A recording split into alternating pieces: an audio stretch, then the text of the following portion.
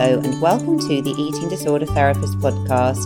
This is a podcast to help you find peace with food and overcome disordered eating. And I'm Harriet Frew, aka the Eating Disorder Therapist.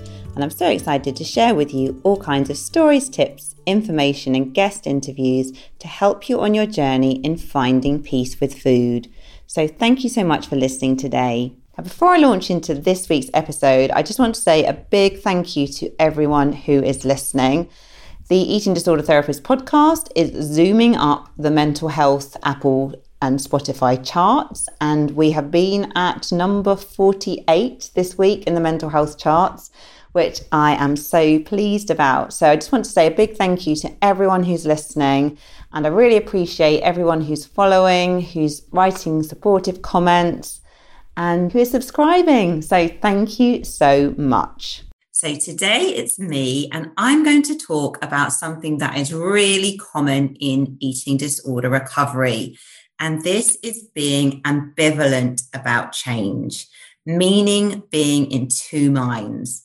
It's so common that people will come into therapy and say, I want you to change my head. I want you to change the way I think about food, but I'm really scared of letting go of the eating disorder. So there's like one part of them that is like desperate to change and could probably write a very eloquent, rational essay about all the reasons why it would be helpful to give up the eating disorder.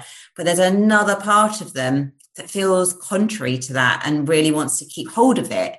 And it can feel really, really confusing because it's almost like two parts of you are pulling you in different directions.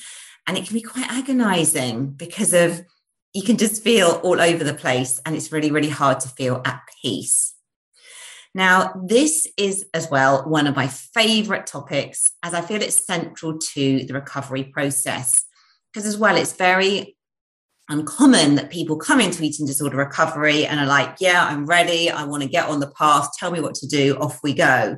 Often the really first crucial part of the recovery work is exploring people's ambivalence, helping them work through that, helping them to have this like psychological view of their eating problem.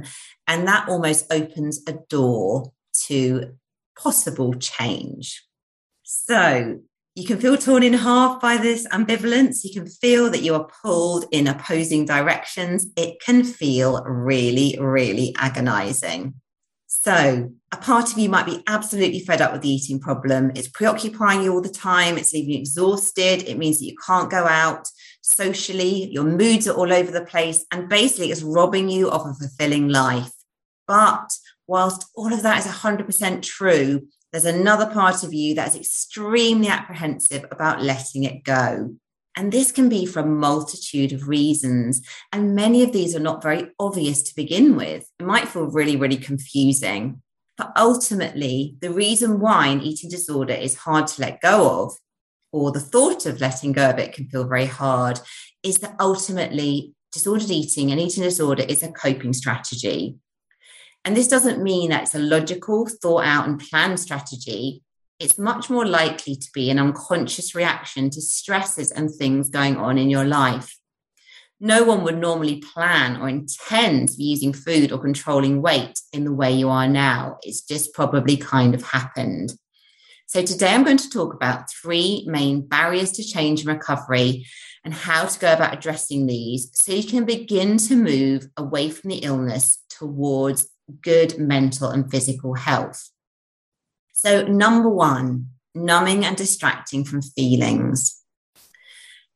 If you start to change your eating by restricting what you eat, cutting out a food group, counting calories, weighing food, or following a brand new shiny plan, then you're essentially having something to really focus on in an intense way. And you can't help but become more preoccupied with food when you're in a dieting phase, as your brain will demand glucose and make you think about food a lot of the time. And this is a physiological survival mechanism that's very difficult to override. But once you start focusing on food or weight or body image or how many steps you've taken, your thoughts and feelings become very directed towards these behaviors. You're going to start caring much less about other things going on around you. For example, a friend not responding to a text or an argument with your mum is probably going to matter much less significantly as you're increasingly directing your energy towards food and body thoughts. And sometimes people almost describe when they're in that slightly sort of restrictive eating phase, almost like kind of being in a bubble where you are a bit detached from the world. And it feels quite safe in a way because you just feel like you care much less about everything else. So often disordered eating initially is perhaps triggered from an outside external source. So it might be something like a relationship fallout. It might be a bereavement. It might be some kind of trauma or experience bullying or exam stress. And I think as well, it's worth saying that it doesn't necessarily have to be some big, massive event that was kind of really overwhelming and disrupted your life. It can be that, but often it can be more those kind of micro additions that we're dealing with in life, those kind of micro stresses that kind of accumulate and build. And I think particularly as well, when we're coming out of this pandemic, many people have found the isolation and the anxiety of the pandemic to be extremely stressful, and it's disrupted people's lives in a way that we couldn't ever imagined. So I think, again, even if you feel like something big hasn't happened, really acknowledge and recognize the micro stresses that may have added up and could be really impacting you. So it's very easy in our culture to project our negative thoughts and feelings onto the body. So rather than feeling maybe rejection, sadness, anxiety, guilt, or pain, we kind of put it all onto our bodies. We kind of think, okay, if I change my body, if I lose weight, if I control my food, I'm going to feel better. So maybe as well, when your eating disorder or disordered eating was triggered, maybe you didn't have a safe place or a person to talk to or get support with your feelings. Maybe other people around you were going through a lot of stress as well. So often it's understandably a survival strategy to kind of get us through. And food, whether it be restricting it, emotionally eating on it, binge eating on it, it might have been the only solace and comfort at a difficult time. And maybe focusing on counting calories, blocking out the pain, so we didn't really have to fully feel it. And I think, again, this is often quite an unconscious coping strategy. No one is really thinking, I'm using food as a way to feel better. It's something we often fall into. So it's often not conscious. You might not even know how you feel beneath the eating problem because you become so preoccupied and focused with the thoughts and feelings generated around the symptoms. It often feels all about food, all about your body. But, if we strip some of that away, there's probably quite a lot going on underneath. So, for example, if you're feeling guilty for eating that extra biscuit or anxious for your weigh-in tomorrow morning, your head is buzzing with these disordered eating thoughts. But the underlying pain, maybe of the breakup, the bullying, the stress around the pandemic, it's all kind of numbed because you're focusing on food and body image. So how do you even begin to deal with this? So beginning to access the underlying emotions can be a daunting and scary prospect. You might think, I don't even know what's underneath. And it might also be hard to see the wood for the trees as the symptoms have become so entrenched and genuinely stressful. So what's often helpful is to get your symptoms more under control first. And this might include some weight restoration if you need to do it, or it might involve reducing binge eating or purging, or starting to distance your relationship from the weighing scales. And you might need to get some support with that. Sometimes it's quite tricky to be able to make those first few steps on your own. But once the fog begins to clear, you begin to touch base with the underlying feelings. So this can be painful work and is often done best for the safety of therapy. However, it can also be talking to people in your life that you really trust, people that are good at listening, people that can just really be there for you, the kind of people who are really accepting and non-judgmental and encouraging. And I know in my own recovery, talking to some of my closest friends was incredibly healing. I did go on to have therapy as well at some point, but I would say the conversations I had with my friends probably made up and had an equal impact in my overall kind of healing. So in my own recovery, my core pain was about not feeling good enough deep down and deep feelings of unworthiness. It was feeling I was unacceptable and as I pleased others. And there was a deep sense of shame about who I was as a person. And I had internalized messages put onto me that were not mine to hold. But because I'd heard them again and again, I couldn't shake them off because they felt so true to the core. So I guess that's what I'd heard them from people that were really important to me and who I loved. So I coped by trying to be everything to everyone, being whoever the person who I was with needed me to be in that moment.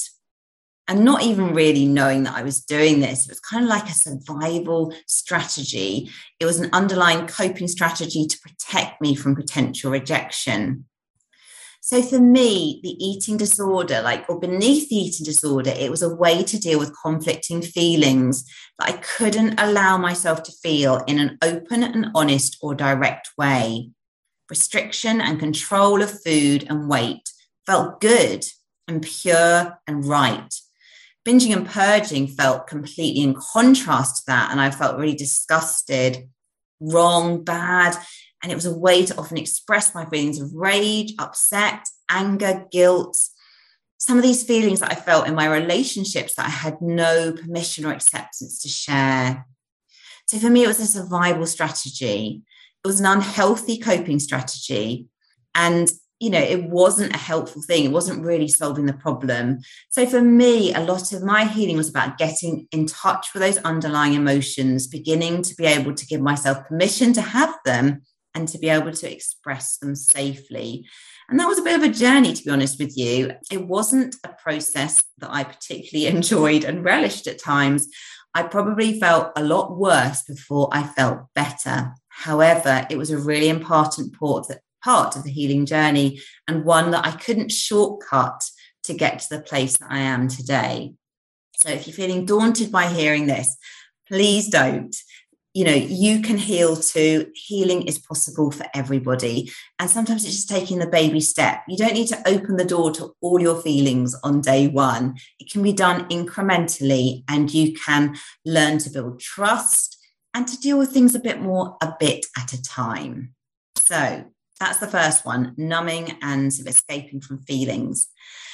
The second reason that people often use disordered eating as a coping strategy is linked to gaining a sense of purpose and achievement. So diet culture is powerful and relentless with its messages. It's good, in inverted commas, to be thin, to control your weight, and to shrink your body to smaller proportions. This is sadly celebrated as some kind of feat or achievement, a golden trophy of honor that sets you aside from others. Thin is idealized and objectified and put on the pedestal of worthiness. Now, of course, it does not work deep down. And even if you achieve a goal weight or a thinner body, anyone who has walked this road will tell you hand on heart that this hasn't given them the magical fix to self-esteem that they have longed so dearly for. Because once you achieve that initial goal, the goalposts inevitably move again and nothing ever feels enough. But although this doesn't work as a lasting and soul-enriching strategy, it does offer fleeting glimmers of self-worth. In Western culture, weight loss tends to invite, wow, you've lost weight. And it's a badge of honor. You're succeeding at something that very few people can actually do. And if you're not feeling that great about yourself deep down, the initial compliments or attention can be absorbed rapidly in the way that you'd gulp water when thirsty for hours in the desert. So people are born in genetically smaller and thinner bodies. And although, and this includes myself, I'm not objectively thin, but I'm within the normal BMI range. That's where my set point is. And I know BMI has its limitations. I fully take that on board. But I just want to say that if you have eating and body image issues and you're within a normal BMI range, of course, it's probably still way easier to deal with all these things than if you are naturally in a larger body, if you're naturally taller, if you're naturally bigger boned, if you're naturally more muscly. So if you are kind of naturally have your set point within the normal range, you have considerably less burden and pressure to bear from society. So I guess that's what's called as well, kind of thin privilege that we see on most social media. If you're born into a larger body, you probably feel the pressure to lose weight. but often realistically, you're going to be going against your body's natural happy place. So this is not to permit poor health or encourage people to become very overweight, but it's a genuine acknowledgement that our bodies are already different. And I think that's just so important as part of the healing process, to try and gain this kind of radical acceptance of the body we are born in. Of course, it's very easy to say that, but actually doing that in a culture where smaller bodies are so idealized, it's incredibly challenging. So when people lose weight, interestingly, the attention and comments often become unwanted quite quickly. And this is because no amount of weight loss ever feels good enough. And you become so preoccupied with negative thoughts about your weight and shape that you presume that others are thinking these things too. So it's quite hard to win. So to change this, you need to move beyond valuing yourself so much for how you look in terms of your weight and shape. You need to get in touch with your deeper values and find ways of fulfilling these to generate more productive and sustainable worth. And again, this sounds really, really easy, but of course it can be incredibly challenging. But you want to think about a kind of pie chart with different segments that make up your worth. And to have a healthy self-worth, it's great to derive it from a whole range of different attributes. So it might be partly from your work, it might be partly from your hobbies, it might be partly from your interests, it might be partly from your spirituality, it might be partly from your friendships and family, and a whole list of different variables. So your pie chart, in a way, will have numerous different ways to derive worth. If you have an eating disorder or disordered eating, you are probably disproportionately valuing your worth based on your body and also what you're eating. And this is really, really, really hard to win at. And it's really hard for you to feel sustainably good in this way. So again, it can be helpful to think about, what does my pie chart of worth look like now? And how would I like it to look? What would I like to change about it if I could? And to really do some reflection on that. Because when you're 90 and looking back on your life, you're probably not going to be like, oh, I'm just so proud of the fact that I stayed at X weight for so many years. You're going to be thinking about your relationships, your travel, your hobbies, your interests, all the things that were really important to you. I'm going to share about my fictional client, Emily. So Emily had always felt unattractive as a child and relentlessly compared herself to her siblings, who she described as pretty and attractive. So one of Emily's sisters was academic and another one was a dancer. So Emily had always compared herself and felt that she had nothing in comparison. And she felt that these messages had been constantly reinforced as she was growing up, with other people often commenting about her siblings in a positive manner. So Emily came to the conclusion herself that she was fat, grumpy, and worthless, and she decided to go on a diet, and she initially quickly lost weight.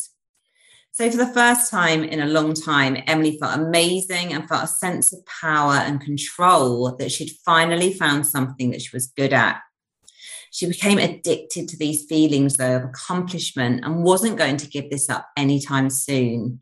But she soon became caught in a relentless cycle of punishing dieting and relentless binge eating and purging.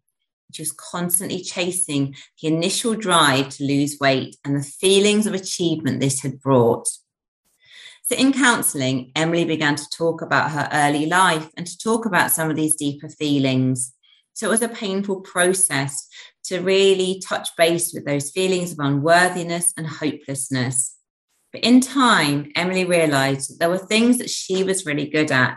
She was a very creative person. She was very kind and caring and thoughtful. So in her early environment, maybe for whatever reason, those qualities hadn't been appreciated or valued so much as maybe those of her siblings. But Emily began to recognise and accept her own qualities and value her innate uniqueness. So maybe she wasn't beautiful like a supermodel or getting grade A's in maths and English, but she was a creative person, quirky, who loved to read and draw. She blossomed and started to acknowledge her own unique worth. And the pursuit of thin in a way to feel better began to lose its appeal and to become less intense. So obviously as well, that is a process to get to that point. So I think it's sometimes so seductive to hold on to weight loss, changing our body as this means of deriving worth. And it can feel really, really challenging to let go of. But once we just start to derive worth from other areas of our life, once we are able to recognize our strengths, once we're able to build up our self-esteem, it can feel a little bit easier to let go of. And again, you might have to experiment and get back in touch with yourself. You may have found that you have lost your identity. You've lost your likes and dislikes through being so preoccupied with food. And maybe you never developed those for whatever reason in the first place. So as an adult, you're coming to that and needing to experiment and try different things to get to know yourself. But this can be an exciting and exploratory journey, which can bring you so much satisfaction and meaning and purpose. And you can just get things wrong. It doesn't have to be perfect. Sometimes you're going to try things and you're going to think, that was not for me at all. Or you're going to realize, I really don't like that. You start to get to know your likes and dislikes. But it's a process. And yeah, it's possible for everyone. So then the last point I wanted to talk about is around beliefs, habit, and identity. So it's kind of leading on a bit from what I've already talked about. So it is much more helpful if disordered eating help comes quickly, because as human beings, we are very habit-bound creatures and we can quickly become quite entrenched in the way we do things. And we also know that the star brain starts to change and it makes things more rigid, and this then makes change harder. And some research has shown that if you get help for an eating disorder in the first 3 years, it's much more likely that you can make changes and turn things around, because the longer you stay in it, the more that becomes your normal, the more that becomes your identity, the more the brain is sort of changing and you can feel stuck and more rigid and, within the confines of the eating disorder. Having said that, I've worked with people that have had eating disorders for 10 plus years and longer and have still recovered. So it is never too late. I really want to bang home that message. But don't wait to change. Take the brave step now. It's really, really worth it. So if an eating disorder has been around for a while, it can feel like it's part of you. It's what you do. And over time, this becomes part of your identity. You can become scared of who you might be without the eating disorder. You can become terrified of what will fill the void. So working on identity, think about the qualities you admire in others. Think about what really matters to you in the world. Take baby steps to build an identity separate from the eating disorder. It takes a while to do this. And I know for myself in my recovery, I was such a people pleaser and I would always just mold myself to my environment, and I would take on the likes and dislikes of other people because I wanted to kind of keep the peace, fit in, be accepted and be, kind of create harmony. And of course, being able to kind of compromise and work with people and sometimes go with their preferences above yours, that can be helpful. But actually, if you're always just showing up and being accommodating and bearing your own needs, not voicing your feelings, that is not a healthy way to live. So it takes time to step out your comfort zone, to experiment, as I sort of talked about earlier in the podcast. And it's a really sort of imperfect and bumpy road, but that's okay. And as someone myself, who I can remember a time, in my 20s where I had no idea who I was. I had no idea really of my likes and dislikes. I was completely lost in the jungle of life. I don't feel like that today. I feel like I very much know who I am. I am in touch with my feelings. I feel I have a voice. I feel I have purpose. I feel that I have balance and meaning in my life. And as someone who used to be so preoccupied with weight and food all of the time, I do not feel like that at all, 100%. So recovery is possible. You can move beyond your eating disorder, but don't be afraid to reach out and get help. Earlier intervention is going to be best. And even if you meet dead ends and your local NHS service isn't able to offer you support, do explore other options. I know for myself, I never had specialist eating disorder help, which would have been so valuable, but I had some general counselling, which was also very helpful along the road to recovery. Another thing as well is to reach out to loved ones and people close to you, just to be open and honest about what's going on. Obviously, you want to be talking to people who are going to be kind, accepting, and non-judgmental, but actually saying things out loud, getting the support of your loved ones, again, such a valuable step along the recovery road. So have a ponder and reflect on these 3 tips, 3 things I've talked about. See which ones you relate to. How is your eating disorder helping you cope? Starting to also think about maybe how you could fulfill some of those needs in other ways. I guess we can deal with our emotions in much healthier ways. We can gain self-esteem in much healthier ways. We can develop habits and identity and purpose, which are going to be much more meaningful for our overall journey in life. So I hope you enjoyed this episode. If you're not following me already, do seek me out on Instagram at The Eating Disorder Therapist. And for further support with your relationship with food, do go to theeatingdisordertherapist.co.uk. If you enjoy this podcast, I would be so grateful if you'd follow, rate and review, as it helps it reach so many more listeners. Thank you so much for listening today, and I look forward to sharing another podcast episode with you very soon.